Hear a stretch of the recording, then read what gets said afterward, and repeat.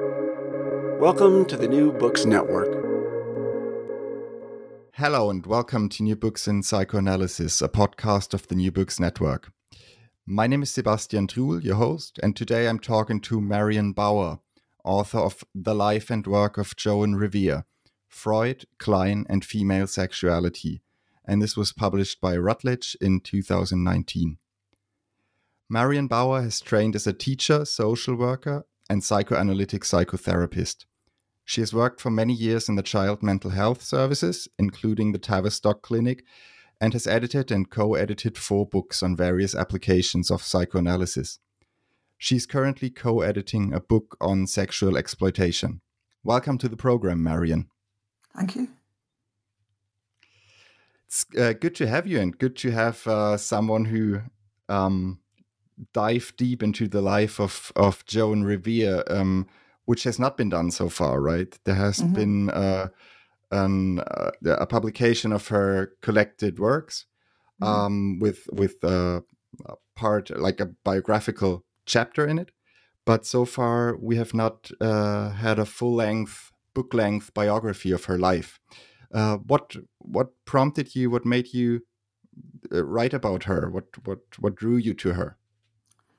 To be quite honest, I can't remember, but I think I got a copy of Athol Hughes' book, and what interested me, as well as the papers by Joan Revere, was Athol's introduction, which was biographical, although I found later that quite a lot of bits of it were not terribly accurate.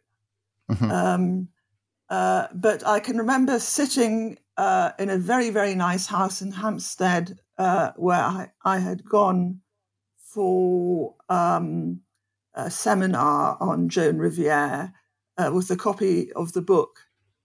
I'm not sure really whether I thought then, I'd like to write about her, but I certainly knew that she was a very interesting character, and this is from Athol's introduction, but also that she was a fantastically good writer. In fact, Ron Britton, who was a very distinguished modern Kleinian, thought that she was probably the best psychoanalytic writer since Freud. Wow, that's high praise indeed. Yes. There's something about, actually, that this comes to my mind just now about her name, yes. which is pronounced differently by some people. Some people, as herself, pronounced her Revere, right? Like in a very anglicized manner. Yes.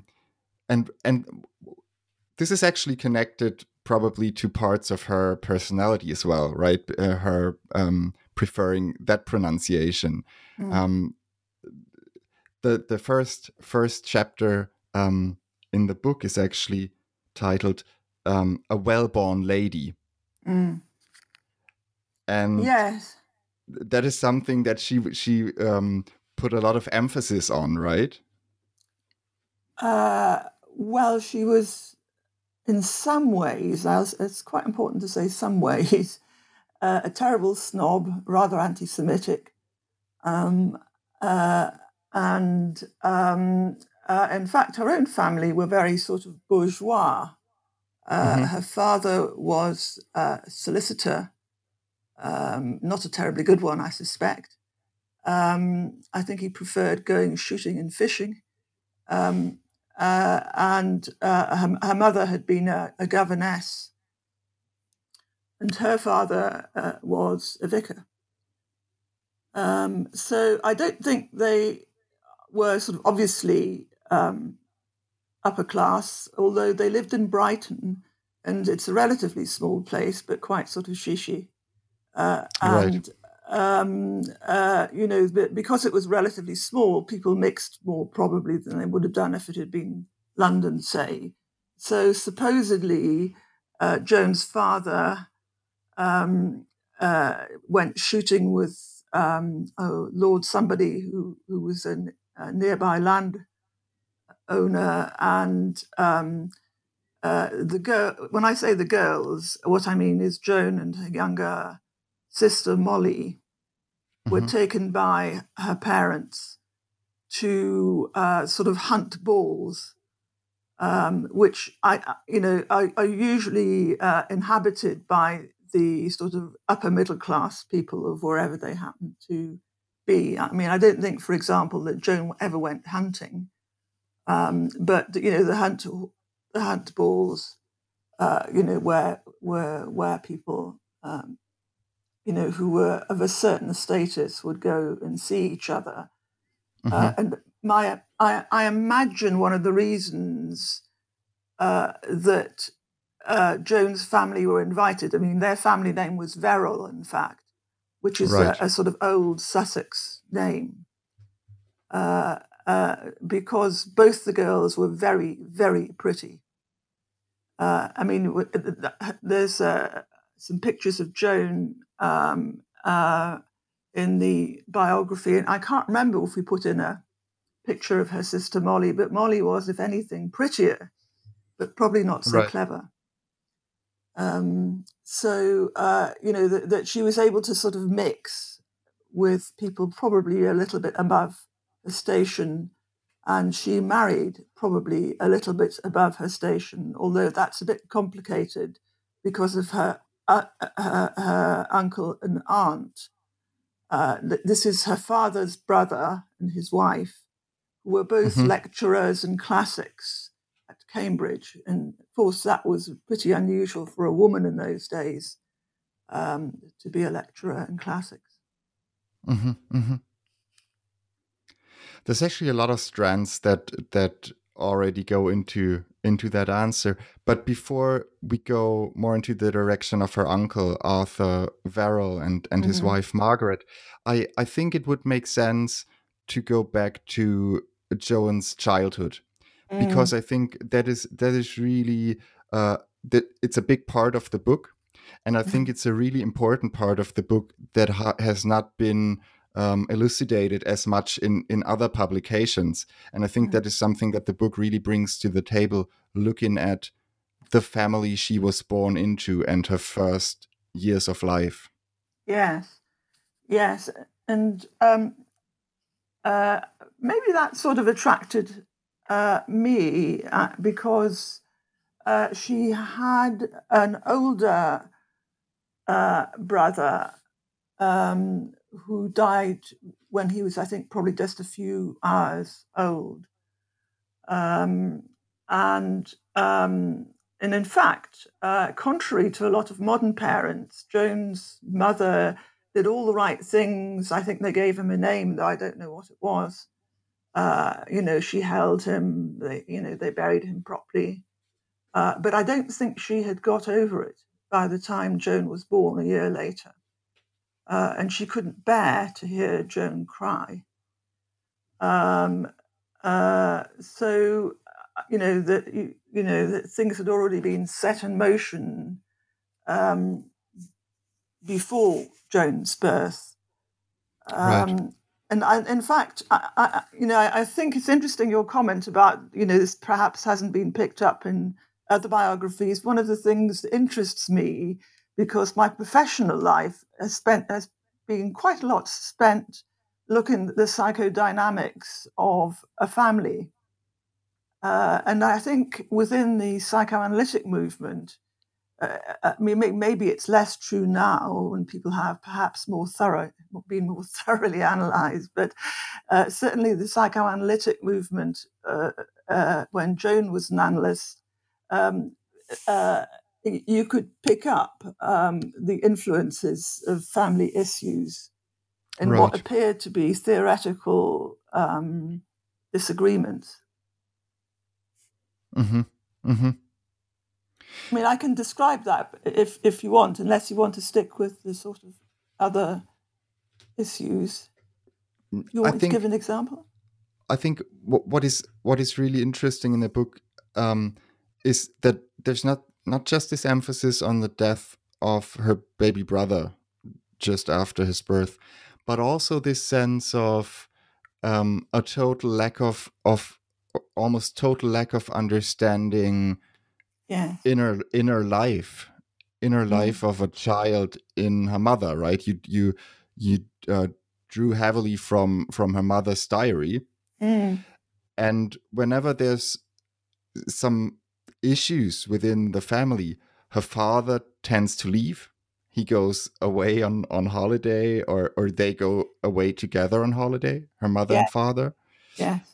Leaving baby Joan or her sister in the care of a nursemaid.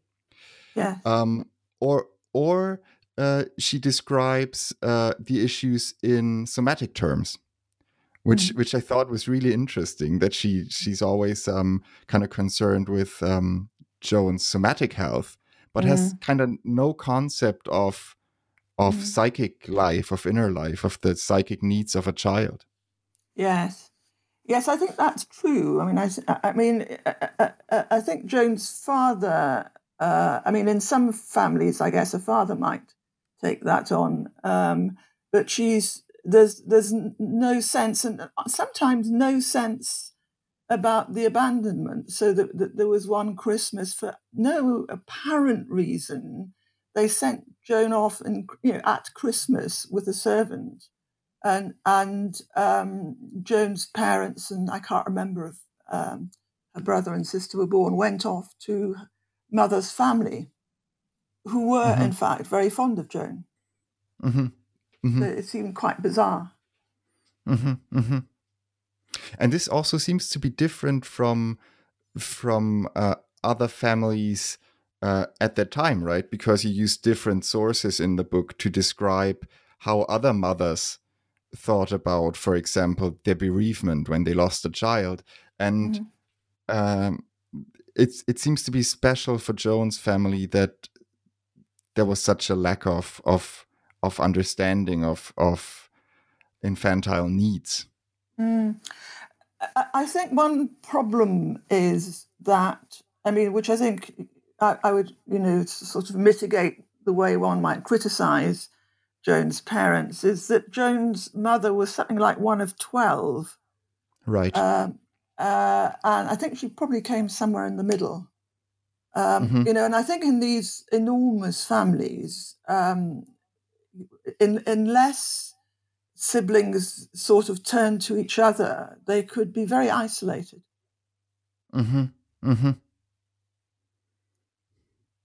Right.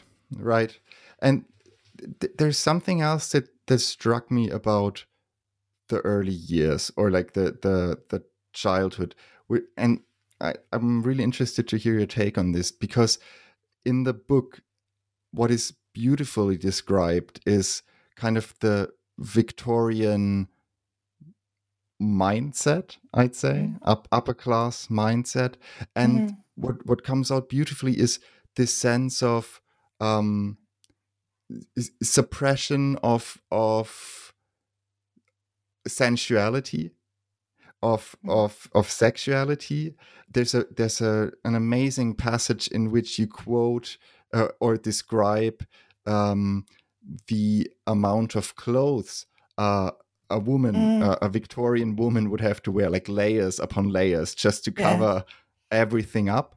And at the same time, this makes for an intense focus on sexuality and sensuality, right? Because it's what you try to cover up so intensely is always on your mind in a way.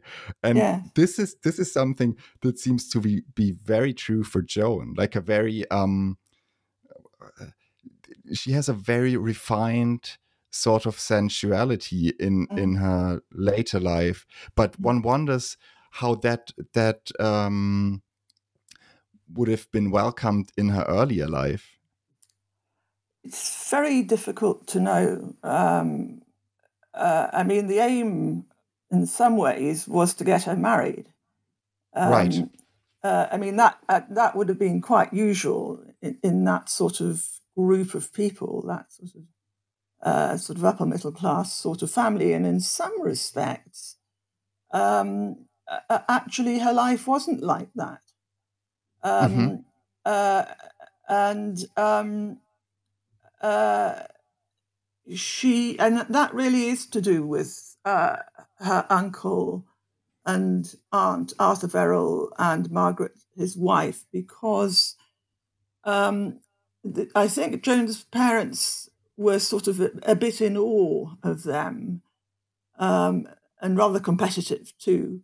And Arthur Verrill and Margaret Verrill, persuaded Joan's parents to send her to this school, which is called Wickham Abbey. Mm-hmm. Mm-hmm. And my husband and I actually went off to visit it. And it doesn't seem to me to probably have changed very much since she was there. Right. And it was a very strange mixture, really, of something that, got girls to be academic, but also sort of encouraged them to sort of explore things. Like they had a carpentry mistress. And the music teacher, I think, had studied with Clara Schumann. And they had their little plots in the garden. But it was very, very usual at that time, and in girls' boarding schools, for girls to have these crushes or possibly actual sexual relationships with each other. And there's even a word for it. It was called gonages, as in gone on. And in fact, the headmistress of the school had a passion for this other woman when they were both at Girton. So I think it was a very funny mixture of what, was very correct and so forth. The pictures of the headmistress make her look super correct. But so there was that experience, and Joan seemed to have some sort of weird breakdown in about 16 probably, where for reasons that were not very clear, she was packed off to Gotha in Germany. And certainly while she was there, she seems to have developed a crush on a man whose name I can't remember. And she wrote to him several times from England. And a friend of mine translated the letters, and they're very sort of girlishly sort of, wanting to impress him and so on. So, I mean, I think she was relatively free from this more Victorian picture of sexuality, and even more so when her mother, which is also very unusual, brought her to London and apprenticed her to Mrs. Ada Nettleship. And she was the dressmaker for Ellen Terry, who's a very famous actress, and Henry Irving. So both very, very famous actors and actresses. And I'm sure they certainly had an affair. She also made dresses for people, who were going to society weddings and things like that, or even getting married. And the level of artistic creativity that she put in was enormous, because there's a painting by Sargent.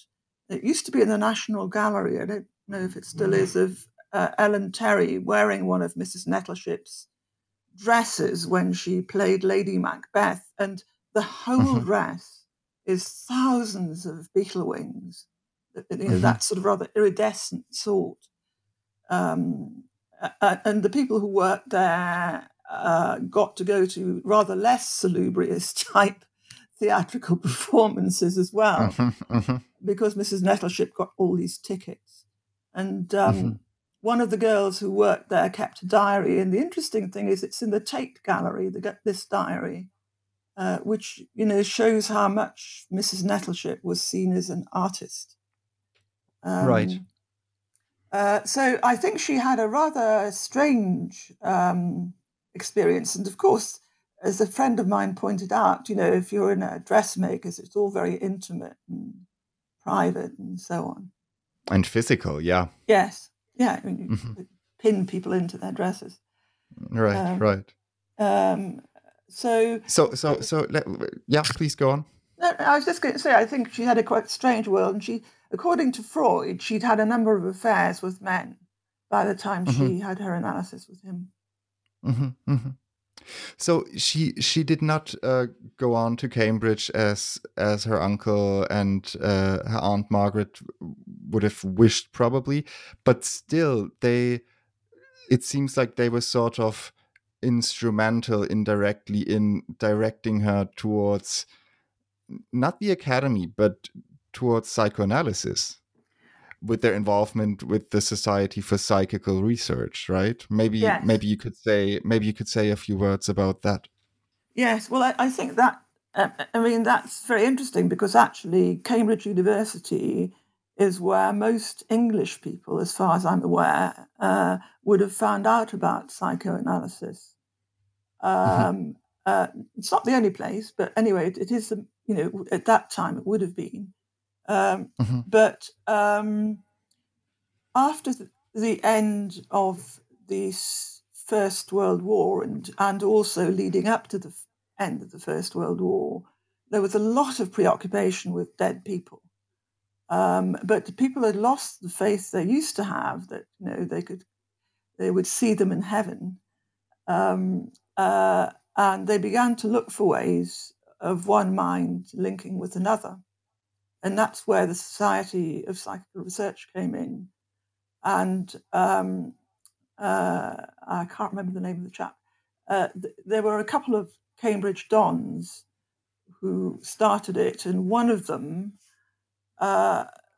somehow found out about Freud and persuaded Freud to write a paper for the Society journal, which was, Freud actually, I think, wrote it in English because his English is very good, and I expect he wanted to show it off. But a lot of people think it's a very important paper. I don't particularly think so myself, but I suppose it was important in the sense that it was the starter. And there is a book called something like Freud in Cambridge, because quite a lot of undergraduates got interested in psychoanalysis around that time. I don't think it's necessarily anyone who Joan knew, but the one person that would have been relevant, though, would have been James Strachey, who was Arthur Verrill was James Strachey's tutor. Right. And his favorite by far, right? Yes. No. He had Arthur Verrill had a reputation for having this very interesting sort of thinking. That's really interesting. And so this is probably how Joan got first introduced to psychoanalysis theoretically, but then later on in her life, especially after the death of her father, she was already married to Evelyn Revere by then, right? But that's when her life sort of started to fall apart in a way, or she had what could be described as a nervous breakdown. Yes. Yeah. Please. No, sorry. Please go on. I think it was probably more of a postnatal breakdown after she had a baby. Right.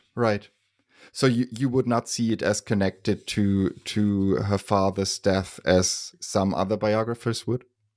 No, I don't mean it was unconnected.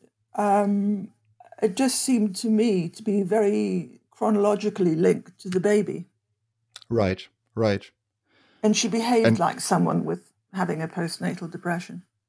Right. And in some sense, she behaved quite similar to her mother as well, right? Like to when her mother had her. Not in the sense that she was depressed, but that she really seemed to have no tolerance for Diana, her child's. Yes. Well, I think Joan Revere and Melanie Klein could have won prizes for bad mothers. Well said. Okay. Yeah. Yeah. I mean, both really, what they both wanted to do was to leave their children with someone else.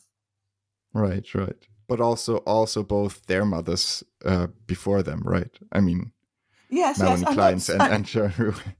Yes, Yeah. yes. No, I agree actually, and I hope there'll be time to sort of say how this changed in Joan's thinking. Right. Right. But just to go on, sort of in the timeline of her life, she had this kind of long stretch between, like, in the 1910s, especially early 1910s, when she was down with the nerves, so to say, but also with a lot of some ailments that she understood to be somatic. And she went from one doctor to another, and even to some nursing homes, right? Yes, one in Walberswick, I think, which is ironic considering that was where the Freuds all hung out. Right. But then in 1916, she started analysis with Ernest Jones. Yes. In fact, he actually belonged from a different wing, as it were, of the beginning psychoanalysts in England, because he'd actually been involved for longer.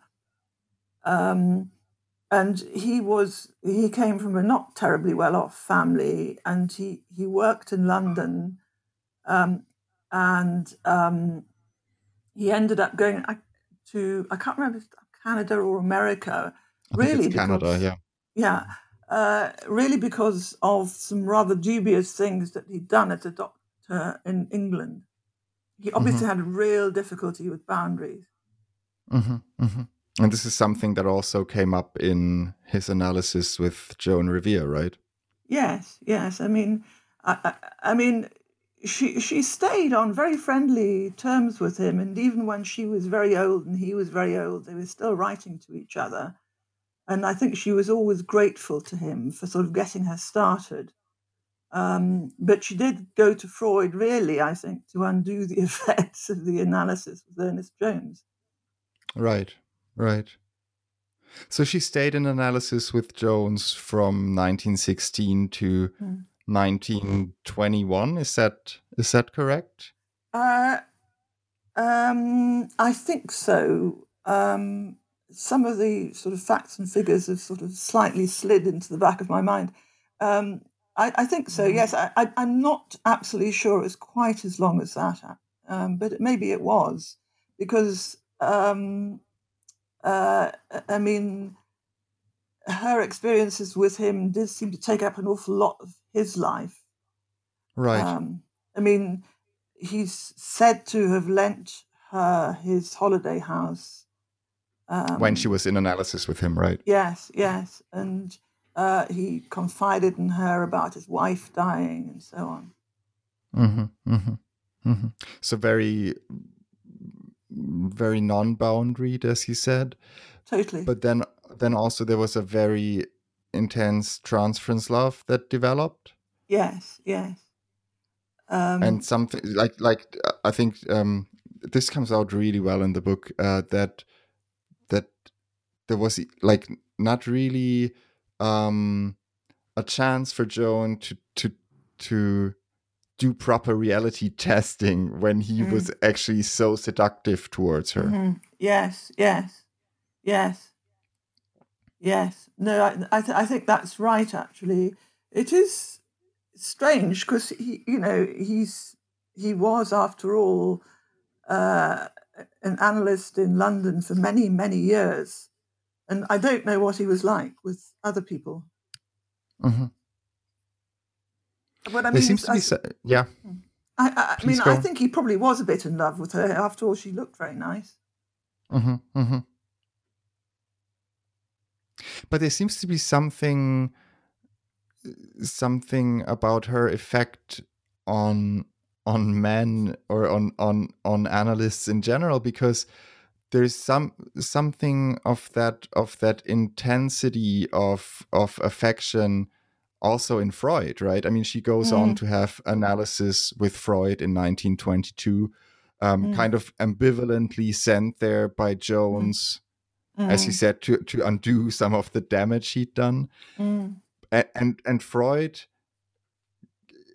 kind of is sort of infatuated as well with her. I mean, that's the sense one gets from the letters that Ernest Jones and him sent back and forth while the analysis is going on, and he's really, really scolding Jones like all the time, like really, really hard on him. And I thought that was very interesting.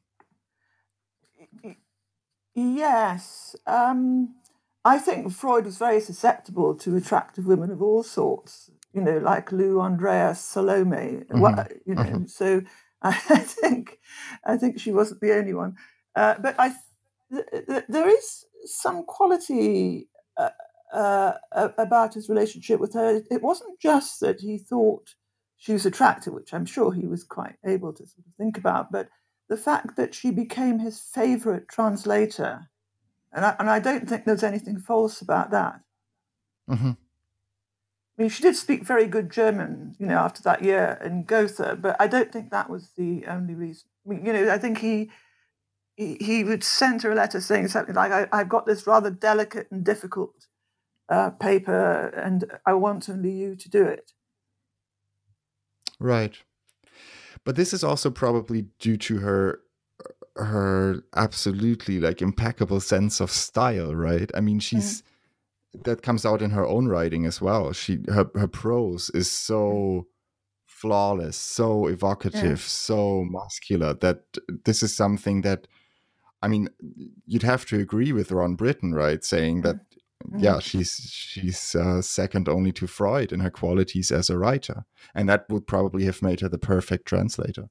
Yes, so in that sense, it's not such a crush on her, but also a realistic idea that she would be a good translator. She also had a quality of extreme meticulousness, which I think is linked to the dressmaking. So that, she would work over, stuff until she was really happy with it. In fact, it's very interesting that I don't know why this happened, actually, because I'm sorry, it's jumping a bit ahead, but it's linked to this.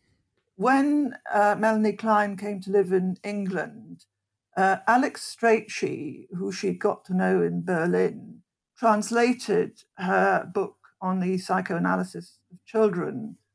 And she made a number of very consistent, Alex made a number of very misleading mistakes in the translation, which distorted how Klein's ideas came across. Now, if Klein had given that to Joan, that wouldn't have happened. Right. I'd like to go back to Joan's analysis with Freud for a moment, because I thought, in connection to her role as a translator, there was something very interesting in the book in which Herbert Rosenfeld is actually quoted as saying that Joan resented the fact that Freud put her to use as his translator before she could even relate to him as an analyst. I thought that was really interesting because, and let me just connect it to one other point, because the book, the biography, made me think about analysts and their analysans, and how sometimes there's transgenerational not trauma, but some patterns are repeated. And I was thinking about how Winnicott, who was analyzed by Joan Revere, put Masood Khan to use as his as editor of his works, and I couldn't help but see the connection, how both of them, Winnicott and Freud, put their respective analysans to use to work for them. I thought that was really interesting.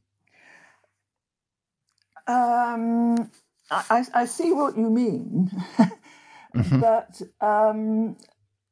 actually, I think the spirit would have been very different.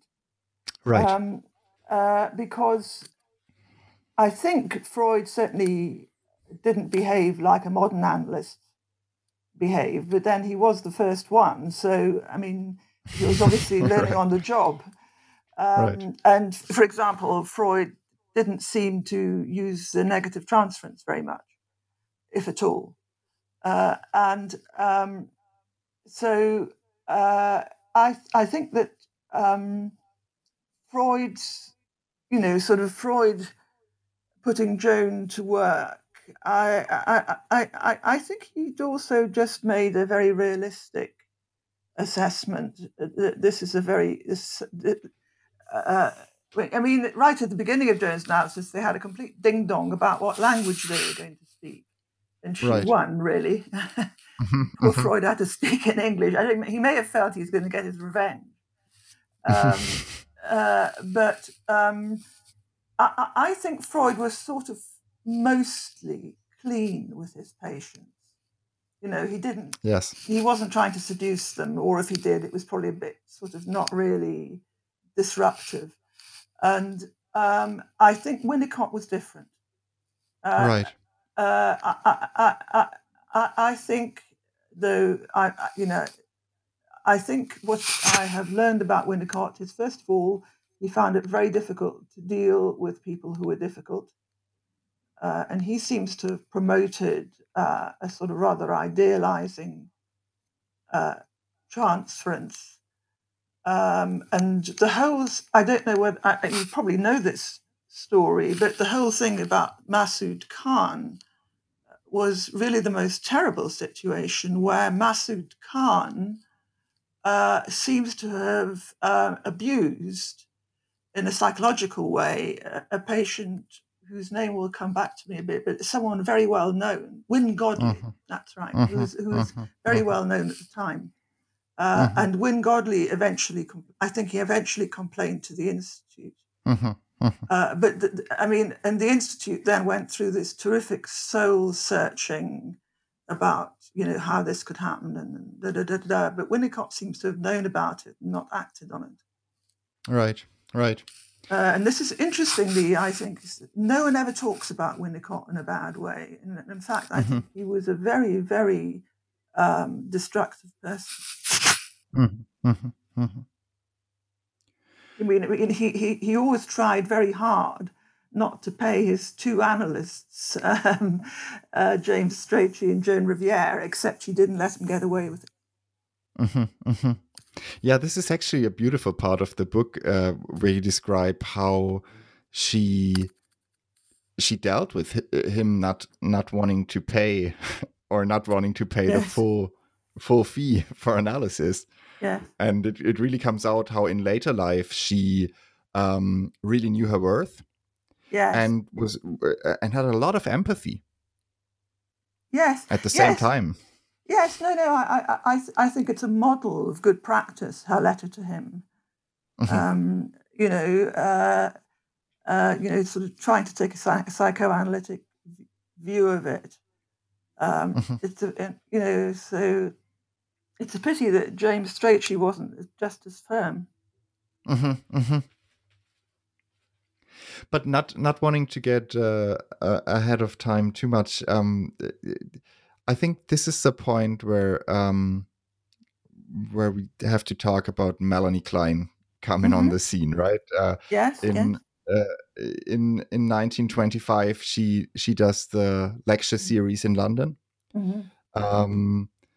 and Joan Riviere is a big part of a kind of rolling out the red carpet for her. You could say that, right? Yeah. Being, like, really protecting her against harsh criticism in the years to follow, and even like going up to the controversial discussions, organizing her defense practically, right? I mean, and what do you think was it that drew Joan Riviere to Melanie Klein? Personally and theoretically. Well, I think it's very, very interesting, actually. The two most important men, and I don't think her husband was as important, or two most important people in Joan Riviere's life were Klein and Freud. And she was very anti-Semitic. But I think probably it's certain Jewish characteristics that she liked, because there's a sort of emotional warmth. That was rather absent in her early life. But she'd already met Klein before Klein came to London, I think in 1922, as a one of these sort of congresses. I don't think this is conscious. I think she and Klein had some quite superficial good links, like they were both absolutely obsessed by clothes. So that they had some sort of girly type shared interests. But I think that this is something I'm actually struggling to think about at the moment, actually. But it's very interesting because Joan was a very clever woman, and she always slightly deferred to Klein, which I find interesting, because I do think Klein, was, the best analyst since Freud, but I still think that Joan was very considerable. And I don't know quite why she slightly deferred to her. I think it's creativity that she really admires in people. But I think there's an unconscious link that she has with Klein, though it may not even have been unconscious, is that through Klein, she's able to do a certain amount of reparation in her links with her mother, because I think she didn't have a very good view or relationship with her mother. And Klein's theory, which has got a theory of reparation, allowed her to sort of think about that sort of relationship. And actually, before you rang today, I was looking again at a paper which she gave. I mean, it's a fascinating paper, really, because in 1936, there was a series of exchange lectures between Vienna and England, because Jones thought, quite rightly, that they were beginning to drift apart a bit, and particularly England in a way, because they were, following Melanie Klein. And so Joan must have gone on a train across Europe in 1936 to Vienna, landing up on Freud's birthday, to present the work of Melanie Klein. And I think, having presented it, I don't know if Freud was there. I suspect he probably would have been. And then she went to see him the next day. But there's a very interesting bit in this paper, which is published in I think I've referred to it in the book. It was published in the International Journal. And she talks about a child and the mother on a beach. And the child brings these pebbles to the mother and lays them in her lap, which Joan thinks that it's making reparation to the mother symbolically for all the dead babies. Right. And so I think from that point of view, the relationship with Klein, I mean, obviously it was a very complicated relationship. And in fact, she sometimes acted out, sort of was very difficult with Klein, I think, because of, some similarities with her own mother. But I think that it did give her an opportunity to feel there was someone she could make reparation to.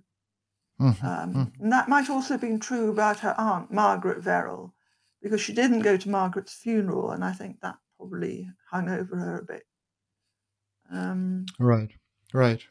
There's also, if I just may jump in, there's also, I think, a sense of mutuality in a way in their work, because a lot of concepts that Melanie Klein uses at a much later stage are actually coined by Joan Riviere much earlier, and this goes unacknowledged for the most part. But concepts like the defense formation, her thinking about about reparation and about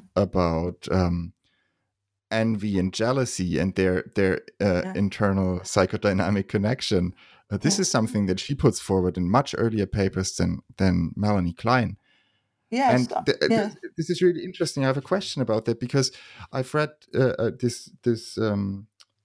German biographical account actually of Joan Riviere's life, and by Lily Gust, and she seems to think that they're later falling out, like they're kind of not being as close as they used to be. Joan Riviere and Melanie Klein is partly connected to that unacknowledged pioneering work of Joan Riviere for Melanie Klein.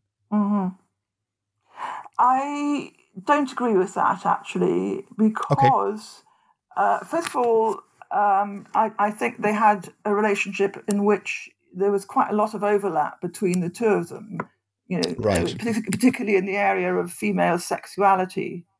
I think they both sort of got their fangs into Freud about that. But I think the thing that upset Joan was, and I don't think it was sort of conscious probably on her part, was the fact that as time went on and Klein became increasingly popular, Joan didn't come first with her anymore. Right. And I think, because she says things like, she wrote a letter, which I think I put in the biography, about the war, saying, I want you to tell me first. And I think that with people, as Klein got these, very talented pupils and was very absorbed in her new ideas, she felt very sort of hurt that she wasn't the first. And I think that replicates her child experience. She wasn't the first. And I think they were probably more comfortable about the duplications of ideas. I mean, Klein acknowledges Joan got there first in her paper on envy. It's in a footnote.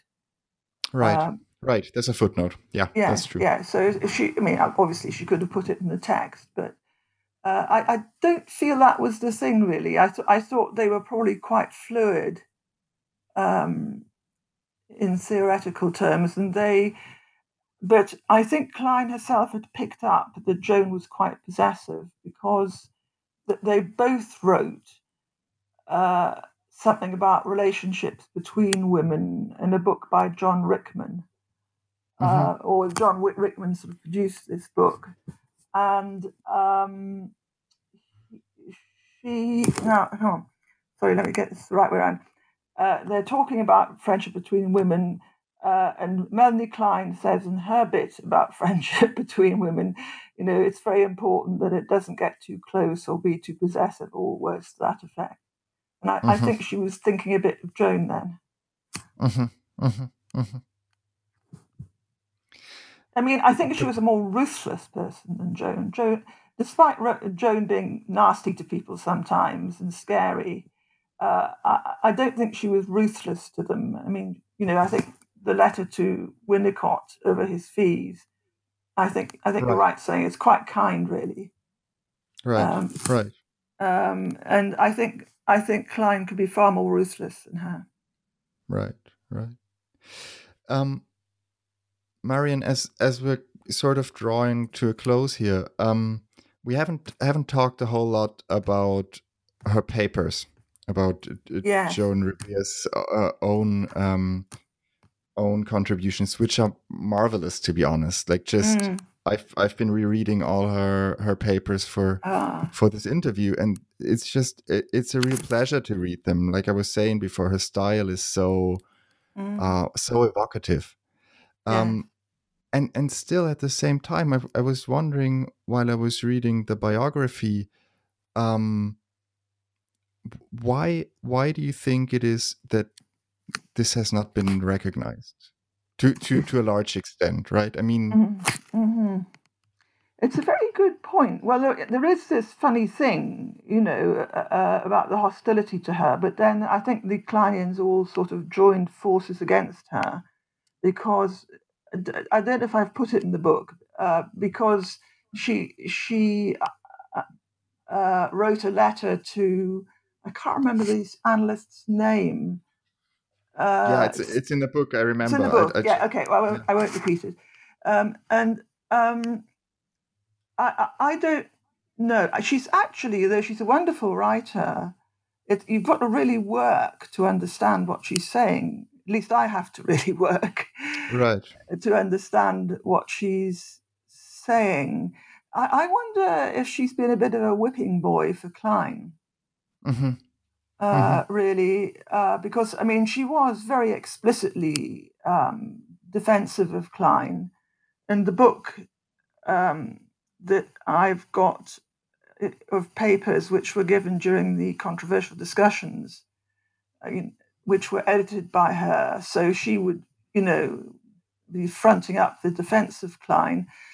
So I think that I don't know. Perhaps it makes people more anxious to be hostile to Klein, and whereas Joan, I understand. Yeah. Yes, that because I think Klein is more of a mother figure because of her work with children, and although Joan was very interested in that work, she didn't work with children ever, I don't think.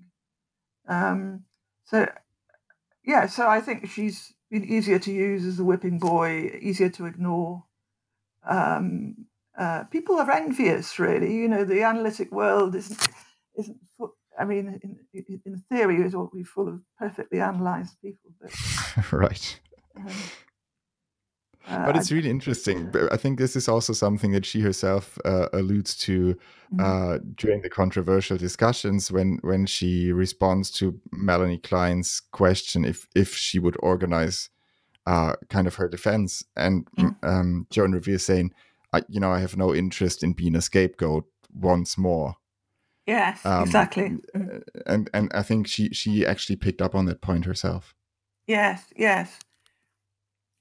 I think she was probably a bit sorry, really, about that. And what's also very sad is that she wasn't friendly, really, with any of the Kleinians. As she got older, she was friendly with Jones and the Strachey's and possibly a few other people, but she wasn't sort of rewarded for her support of Klein. Right. Well, I think your biography really plays part in, kind of doing reparations to the damage done to her. And I think it's a really important piece of work for all of us who want to, really get into Joan Revere's work and life. And thanks for your work and for writing the book. Okay, thank you. And thanks for the conversation, Marion. I really enjoyed it. Oh, good. That's fine. Yes, I enjoyed it too. It's nice to talk about her again. Great. So thanks very much and have a good day. Thank you. Okay. Bye-bye.